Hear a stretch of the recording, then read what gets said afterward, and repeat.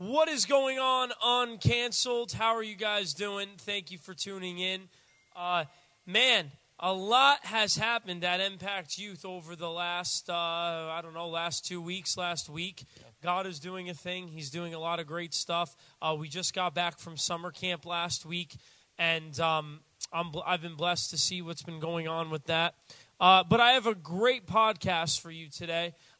We're going to be talking about, I felt the Lord specifically speak to me in prayer to do a podcast on living above sin, and then also answering this question. Even though we can live above sin, what to do if you do sin? If we do sin, what do we do? So we're going to talk about that today. But first, It's time to rate that apple. Here we go. What do we got today, Reg? Today is a pizzazz apple. Yeah, it is. And it's from ShopRite in Brookfield. You said you've had it before? I think I had it at Stu Leonard's one time. Okay. I'll keep my comments to myself on what I thought about it. I think I've had it as well, but I really don't remember it. I think you had it at my house. Did I? Yeah. Oh. Not my house, my apartment. I'll be moving into my house soon. Praise. But All I right. like the size. It's a big apple. Yeah, it's a big apple. All right. But big for nothing, maybe. Uh-oh. Oh.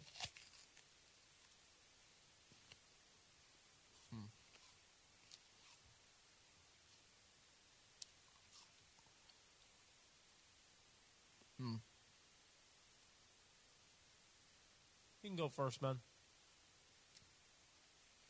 It's a little soft. The skin's a little chewy. And it's tart. Like literally exactly what I was going to say. Oh, shoot. The only thing I was going to say that was a little better. Oh, my gosh. No, the skin is terrible. Like, I got a good initial bite. Like when it... This is one of those apples, if you like tart, you would look at it in a higher way. You'd be like, oh, okay. But texture-wise, this is not the way that apple should be. No. There's not much pizzazz here. All right, Ben. So I feel like it's a little unfair to give it a rating based on its tartness because that's preference. I would just say straight up like bad, like. Well, yeah, but that's the whole point is that it's your preference, right? It is my preference, but I don't think that anyone prefers to chew like on wax for like 30 minutes. Yeah, I mean, if you do. That's weird. You're just odd, man. But, Ben, what are you giving this thing? I think I've decided on a 4.5. Yeah, honestly, I'm going to say the same exact thing. I think it's under average for sure. Yeah. Really and truly, the average grade of an apple on this segment is like a 6.5, I'd probably say. Probably somewhere around there. Granny Smith and Red Delicious brought that way down. But yeah, and we should do a Rome apple soon. I'm trying to find it. Yeah, they're hard to find for good reason. But this pizzazz, if you like tart, peel the skin off and put it in an apple pie, and maybe actually that might work well because you have a tart apple with some sweet, and it might work maybe or something like that. Yeah, I think if you're a tart apple person, this would probably get like a 7-ish, 7.5. Yeah, the skin's just really bad. Like I wouldn't want to eat a whole thing. Yeah. All right, awesome. Thanks for rating that apple. We'll just leave this right here for everyone to look at. Oh, cool. Actually, no, we won't. It's not worth looking at. There we go. Well, I hope you guys enjoyed Rate That Apple. Man, I kind of bit my my lip as we were doing that. I did a little bite. Honestly, it hurts a lot less though than the pink lady did on my gums. But if you don't know what I'm talking about, you should go back and watch some podcasts. You'll know what I'm talking about. But anyway, living above sin, what to do if you sin. Notice how I said if. We'll get to that in a second. Many of you came back from summer camp last week, and you're on fire for God. You want to live for God. Maybe you came to Impact last night, and you want to keep living for God because you had a great encounter with the Lord. You don't want to just keep on sinning over and over again. I remember as a teenage boy, and even as a freshman in Bible college, my life looked like this. Living for God, sin, repent, live for God, repent for my sin, live for God, repent for my sin. It just was a big circle of me trying to live for God, but just continually failing to live for God. What do you do to live a life where you're actually like living above sin? What do you do if you sin? These are things, questions that students have asked me. Maybe you sinned and you don't know what to do now. You went to camp, you were on fire, and you just sinned. And you're like, man, I just sinned, and I don't even know like if I could stay on fire for God now that I just did something wrong. Perhaps you want to keep the fire going in your life and you're just not sure how. I think that next week we're going to cover keeping the fire going. But this week I want to focus on, and I want to start with, living above sin. Let me ask you this question. Did you know it's possible to live above sin? It is possible to live above sin. Christians don't just have to keep sinning and messing up. It's like some Christians think that sinning is a requirement of life. Sinning is a requirement of life. The reality is, yes, we've all sinned. Yes, we've all fallen short of God's standard. Yes, you have sinned in your life, 100%. Every person watches. Anyone that thinks that they haven't sinned thinks that they're Jesus, because Jesus never sinned. But once you give your life to Christ, you no longer have to sin anymore. Once the reality of Christ comes into you, you actually don't have to just keep on sinning. People actually think like, oh, I just have to sin. Like it's just part of life. You're going to sin. You're going to mess up. And the reality is that the odds of us making a mistake and doing something in life, yes, mistakes happen. And yes, sin does happen. But it's not like you have to. It's not a requirement. In fact, we're not bound to keep on sinning. We're not, sinning is against our nature.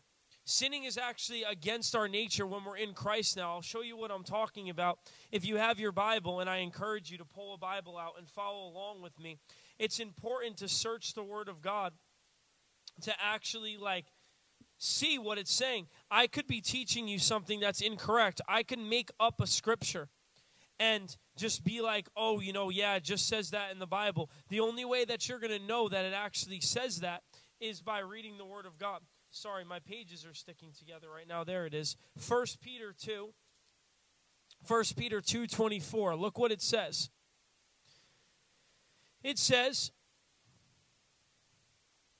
He himself, being Christ, bore our sins in his body on the tree, that we might die to sin and live to righteousness. What does that mean? Well, it means that you're going to die to sin and that you're going to live in righteousness. Like, literally, when Christ died for us and we've accepted him, we died to sin, and now we live in righteousness. What does righteousness mean? It's been described as in right standing with God. In right standing with God. Every Christian is in right standing with God when they give their life to Jesus Christ. You're completely right before God. Guess what? In Christ, you are 100% righteous. 100% righteous. You're not like 90% righteous. Oh, I'm 50-50. It just depends on the day. Every day that you believe in Jesus Christ as your Savior, every day since you've repented of your sin and put your faith in Jesus Christ, you are 100% righteous. You're 100% in right standing with God. 100% in right standing with God. So we can live above sin because guess what? We're in 100% right standing with God. You are righteous when you give your life to Jesus Christ. 2 Corinthians chapter 5. 2 Corinthians chapter 5. I'm going to just pull it up on my Bible. I prefer that. Sometimes it's just better to pull it up on your Bible than it is to even look it up on the internet. 2 Corinthians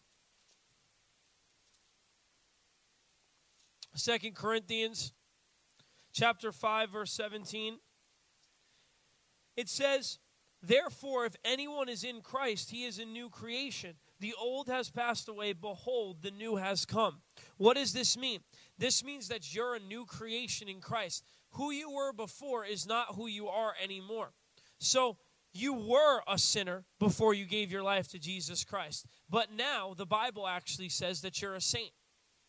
Did you know that? The Bible calls you a saint. It actually says, the Apostle Paul, anytime that he addresses a church he's writing to in the New Testament, in the Word of God, he says to the saints at this church, to the saints at that church, to the saints, to the saints.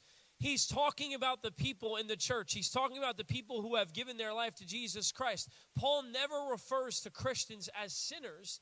He rather says that they are saints. Before we give our life to Christ, we were sinners before we gave our life to Christ, but now we're saints. Now we're righteous before God. So since that's who we are in Christ, when we understand our identity, that we're 100% righteous, that we're no longer sinners, that we're actually saints, when we understand that, we realize that we can actually live a life that's above sin. We don't have to sin. You can literally not sin for as long as you choose to not sin.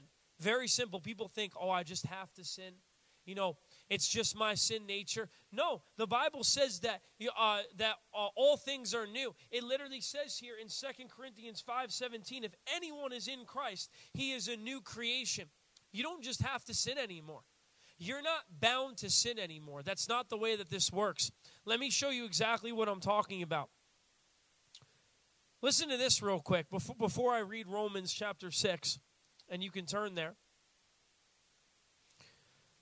We're dead to sin and alive in Christ. When we sin, it's actually contrary to who we are in Christ. It's contrary to who you are in Christ. You're not a sinner anymore, like I said. So when you sin, it's contrary to who you are. It's not who you are anymore to sin. That's why when you sin or when you think about sinning, it's such a struggle. Why? Because it's not the person you are anymore. It's like, oh man, I'm feeling tempted to sin right now, and then we fall into temptation. But when you already understand in your mind, wait, I already am righteous. I'm in right standing with God. You can actually say to yourself, wait, I can live above sin. I don't just have to sin anymore. There's times where I'm tempted to sin, and I remind myself, hold on, I don't have to sin. I don't have to tell that lie. I don't have to get really angry right now. I don't have to do those things that I used to want to do anymore. I could choose not to. Why? Because I'm already righteous. Like, I'm in right standing with God. The old me has died. When you get a revelation of the fact that you don't have to sin, that you literally don't have to, it is your choice to sin. Nobody is making you sin. Sin's power is broken on you. When you understand those things, you get a revelation of the fact that you don't have to sin. Romans 6. I'm going to read a little bit of this, so follow along with me if you have your Bible. Romans chapter 6. I'm reading from the English Standard Version, which is ESV. Follow along with me. This is very important. I used to read this chapter every single night before I went to bed at Bible college. Every single night, especially when I was a freshman and I was struggling with sin. I read this every single night and every single morning to remind myself of what the Bible says. Romans 6. What shall we say then? Are we to continue in sin that grace may abound? By no means. What does that mean? Should I just keep on sinning so that we could see how great God's grace is? Well, I could just keep on sinning and I could just ask God for grace later. Should we do that? Paul says by no means. How can we who died to sin still live in it? Do you not know that all of us who have been baptized into Christ Jesus were baptized into his death?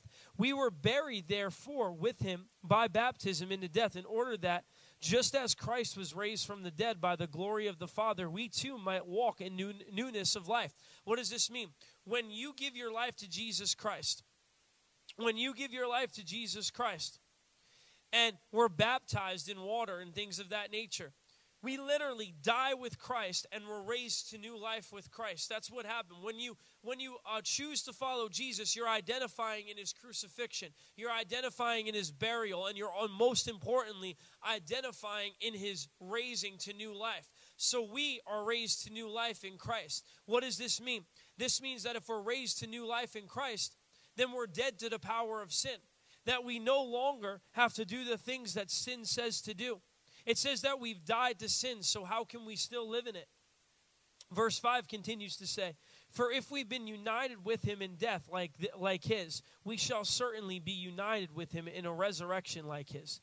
We know that our old self was crucified with him in order that the body of sin might be brought to nothing, so that we would no longer be enslaved to sin. I want to read that in the NLT translation real quick, that verse. It's a powerful verse. It touched me. Romans 6:6, we know that our old sinful selves were crucified with Christ so that sin might lose its power in our lives. We are no longer slaves to sin. We're no longer slaves to sin. You don't have to just do what sin tells you to do anymore. You know the countless times I've heard people say that they're just a sinner saved by grace. I'm just a sinner saved by grace. I just, I sin all the time. I am a mess. I am a mess. That is what I am. And I've heard like people like that are like influential to other Christians. Like get on there and they're like, "How you doing? How you doing, fellow sinner? It's good to see you today." Yesterday I sinned like 70 times, and it just shows how great God's grace is because I am a messed up person. Like, did you not read the Bible? Romans chapter 6, it says that we are dead to sin and we're alive in Christ. It says, shall we keep on sinning so grace may abound? Of course not. In other words, no, it doesn't work like that. We're not sinners anymore. We're saints. We're righteous before God. You don't have to be sinning all the time, messing up all the time. People that sin all the time and mess up all the time, I'm convinced that they don't understand the victory over sin that they have in Christ. They don't understand the dominion that they have in Christ. They don't understand that they already are victorious over sin in Christ. You can live above sin. Don't let anyone lie to you that, sometimes, you're just gonna sin a lot and it's just gonna be a big problem for you. Do I acknowledge that sometimes we do mess up in life? Absolutely, we do. And we sometimes mess up and stuff, but you don't have to. It's not like a required thing that it's understood that, we just sin. That's just kind of who we are as people and stuff. That's not who you are anymore in Christ. If you put on Christ, you are a new creation. The power of sin has died. I love verse 6. I want to read it again. We know that our old sinful selves were crucified with Christ so that sin might lose its power in our lives. We're no longer slaves to sin. Amen. In fact, the Bible says that we're slaves to righteous living. Slaves to righteous living. This is kind of getting into my next topic. But you ever just do something wrong and you just are like, oh, I just want to live right. I just want to do what honors God. And, I just don't want to live like this anymore. I just want to live to honor God. That's being a slave to righteousness. You do something wrong, and you're like, man, I'm going to go back to righteous living because I don't want to do this anymore. Something's just pulling you to just come back to living righteously before God. That's a sign that you want to live righteously before God. But I have good news for you today. You don't have to sin. You don't have to do all these things wrong. You don't have to watch pornography every single night before bed. You don't have to just tell God that you're sorry for watching porn and think that you're just going to do it again later. You don't have to get angry and punch somebody and just know the next time you get angry that you're going to do the same thing. You don't have to lie all the time. You don't have to do those types of things. You don't have to have suicidal thoughts every single day. You don't have to have anything that the enemy throws your way. You don't have to have those things. You don't have to have a low self-esteem. Don't listen to the lies of the world that you just have to struggle the rest of your life. You can live above sin. Live above sin. Amen. Live above sin. I'm ministering to myself right now. Amen. It's just reminding me that I can live above sin. I'm not telling you right now that I'm in sin right now and it's ministering to me. If I was in egregious sin right now, then I shouldn't be ministering the gospel. I should be focusing on my relationship with the Lord. But praise God, the Lord sanctified me. He did a work in me. I'll tell you, there was a time in my life where I could not be a minister of the gospel because I was struggling with sin far too much. Literally, that was my life was just that cycle I was talking about. And that's not the cycle of a minister of the gospel. But let me ask you this question. So, while I understand we may do things wrong sometimes, and it's a possibility that we may sin and stuff like that after we give our life to Christ, and that most Christians do sin after, they don't have to, but most Christians do sin after they give their life to Christ. They mess up along the way. I understand it's very hard to, it can be hard to, stand up to the temptations of the world. That's a very real thing, right? So now let's switch to this question. If I sin, what do I do? If I sin, what do I do? Right? I believe you can live above sin, but I've sinned before I've sinned before. I've gotten angry before, after, even after, I graduated Bible college. I've done things that are wrong before. After that, I believe we can live above sin. But I've fallen into the temptation of getting angry, things of that nature, right? And God's done a work in me, and I just want to become more and more like Christ every single day, which should be your goal as well. So we can live above sin. But what do we do if we sin? Okay, that's a good question. I had a student text me and ask me, like, oh man, I'm just so on fire for the Lord, but I sinned today. Like, I was doing so well, but then I did something wrong. And this is what happens when you sin. This is what we should do. 1 John 1:9. It says,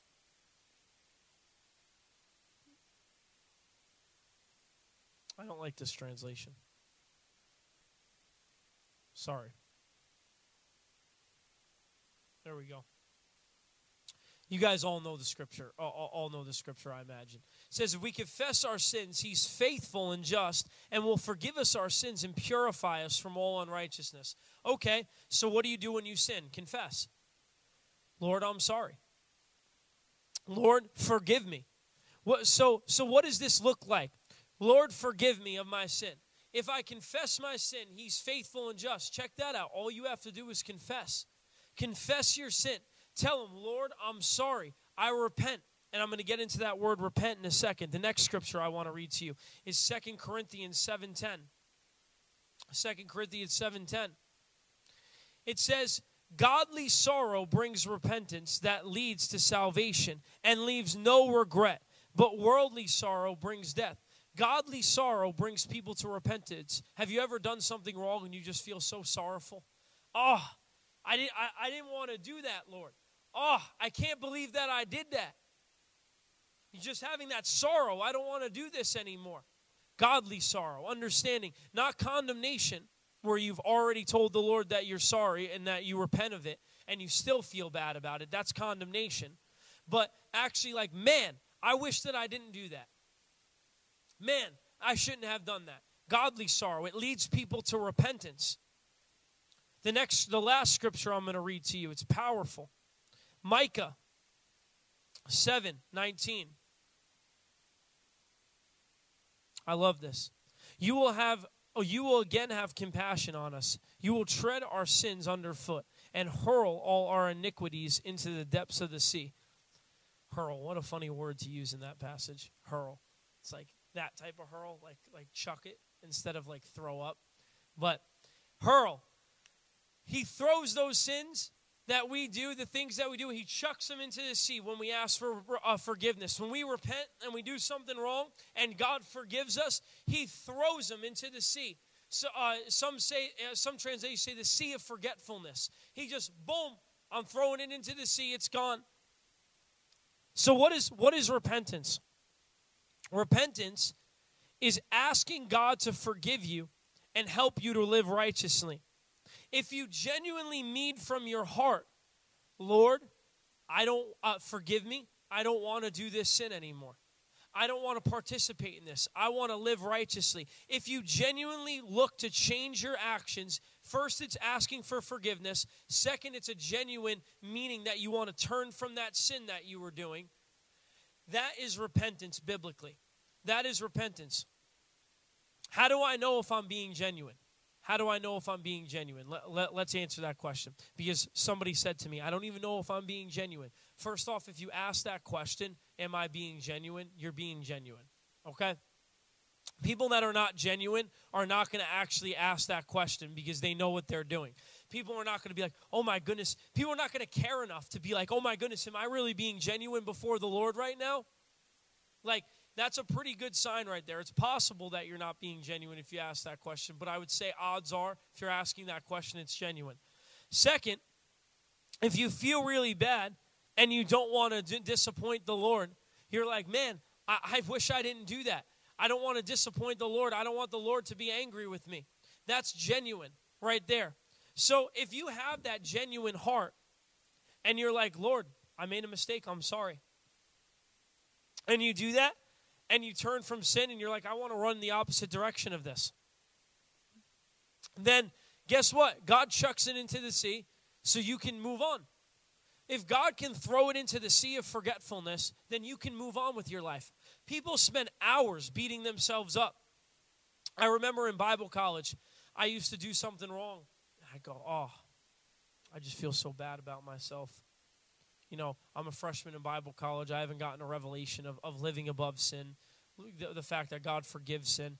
Oh, I'm such a bad person. Oh, I can't even talk to God right now. I'm not worthy to talk to God right now. I need to, be good for 4 hours and then I can talk to God later. Like, seriously, these are real thoughts that I would have. That then I can talk to God. In 4 hours, I can talk to God. That is the biggest lie of the enemy. The enemy wants you to not go back to God. He's using that condemnation for your sin to keep you from going back to God and doing the thing you need to do, which is confessing your sin and having him be faithful and just to forgive us of our sins. You could just be like, Lord, forgive me. That was wrong, God, and I don't want to do that anymore. If you say that to the Lord, the Bible promises, if you confess your sin, he's faithful and just to forgive you of your sin. Move on. It's done. And then, 5 minutes later, oh, Lord, I know I asked for forgiveness, but I really hope that you really do forgive me. He's like, what are you talking about? He's like, the Bible says he cast it into the sea of forgetfulness. He's like, what are you talking about? He's like, sin? He's like, wait, what? He's like, what are you talking about? Did you do something? Did you do something? Like, I don't even know what you're talking about at this point. And obviously, I'm being a little facetious right now, but still, you get what I mean. He cast it into the sea of forgetfulness. He's not like sitting up there like, yes, tell me sorry 7 times. He's not that like weird girlfriend or boyfriend that you have that just like is always making you say sorry 70 times and is like, yeah, I forgive you. Yeah, it's okay. Yeah, no problem. Yeah, okay, sure, whatever. Yeah, I'm fine. Oh man, that's dangerous. I'm fine. God's not like an emo girlfriend, like up in heaven where he's like, or like just like a needy girlfriend or boyfriend. I'm fine. By the way, girls, if you're dating a guy that is like, I'm fine, and like being all like girly about stuff like that, and like, and being all like, I'm fine, yeah, whatever, drop him. Yeah, just move on. Either tell him about it, confront him about it, see if he changes, or just drop him. That's not worth your time, and that's just not it for you. But that's not what God is. God is not going to tell you he's fine. Oh, I'm fine. And then he's going to be like, but I really hope they come back 10 minutes later and ask me again for forgiveness. No, he literally is like, oh, you meant that from your heart? I see your heart. I see the fact that you want to confess your sin to me. You want to repent and move on. Hallelujah. He loves that. And then there you go. You're forgiven. It's cast into the sea of forgetfulness. Move on with your life. You are righteous with God. You're in right standing with him 100%. And then go, just like Jesus said to the woman caught in the act of adultery, go and sin no more. You can find that story in John chapter 8. He says in verse 12, I believe, or 11, he says, go and sin no more. Go and sin no more. You can actually, he actually said, he's like, go and sin no more. That's what we could do. Go and sin no more. It is possible to live above sin. It is possible to not sin. Now, is it difficult? Yes, it can be difficult to live above sin, especially at first. But once you start going in it, and once you just start seeking God and making it a habit in your life to live for him, it becomes easier and easier. Because then you're just so connected to the Lord. But, you can live above sin. How do you live above sin? The only way is to live for God. The only way is to, read your Bible, to be praying, to actually be connected to the Lord. And next week I'm going to talk about keeping the fire going. I would have done it in today's segment as well, but I try to keep the podcast to 30, 40 minutes. And but next week we're going to talk about what does it look like to just live for God? What does it look like to keep the fire going? Like you want to fan the flame, just like Paul said to Timothy, fan into flame the spiritual gifts that you've been given. How do I keep the fire going in my life? And we're going to talk about that next week. We're going to talk about some very practical things we could do. Yes, we're going to talk about praying and reading your Bible, but we're going to talk about putting safeguards in your life. We're going to talk about practicalities to living for God, hanging out with the right people, a bunch of different things. So make sure to tune in next week. Remember, again, I just really want to say this again. You can live above sin.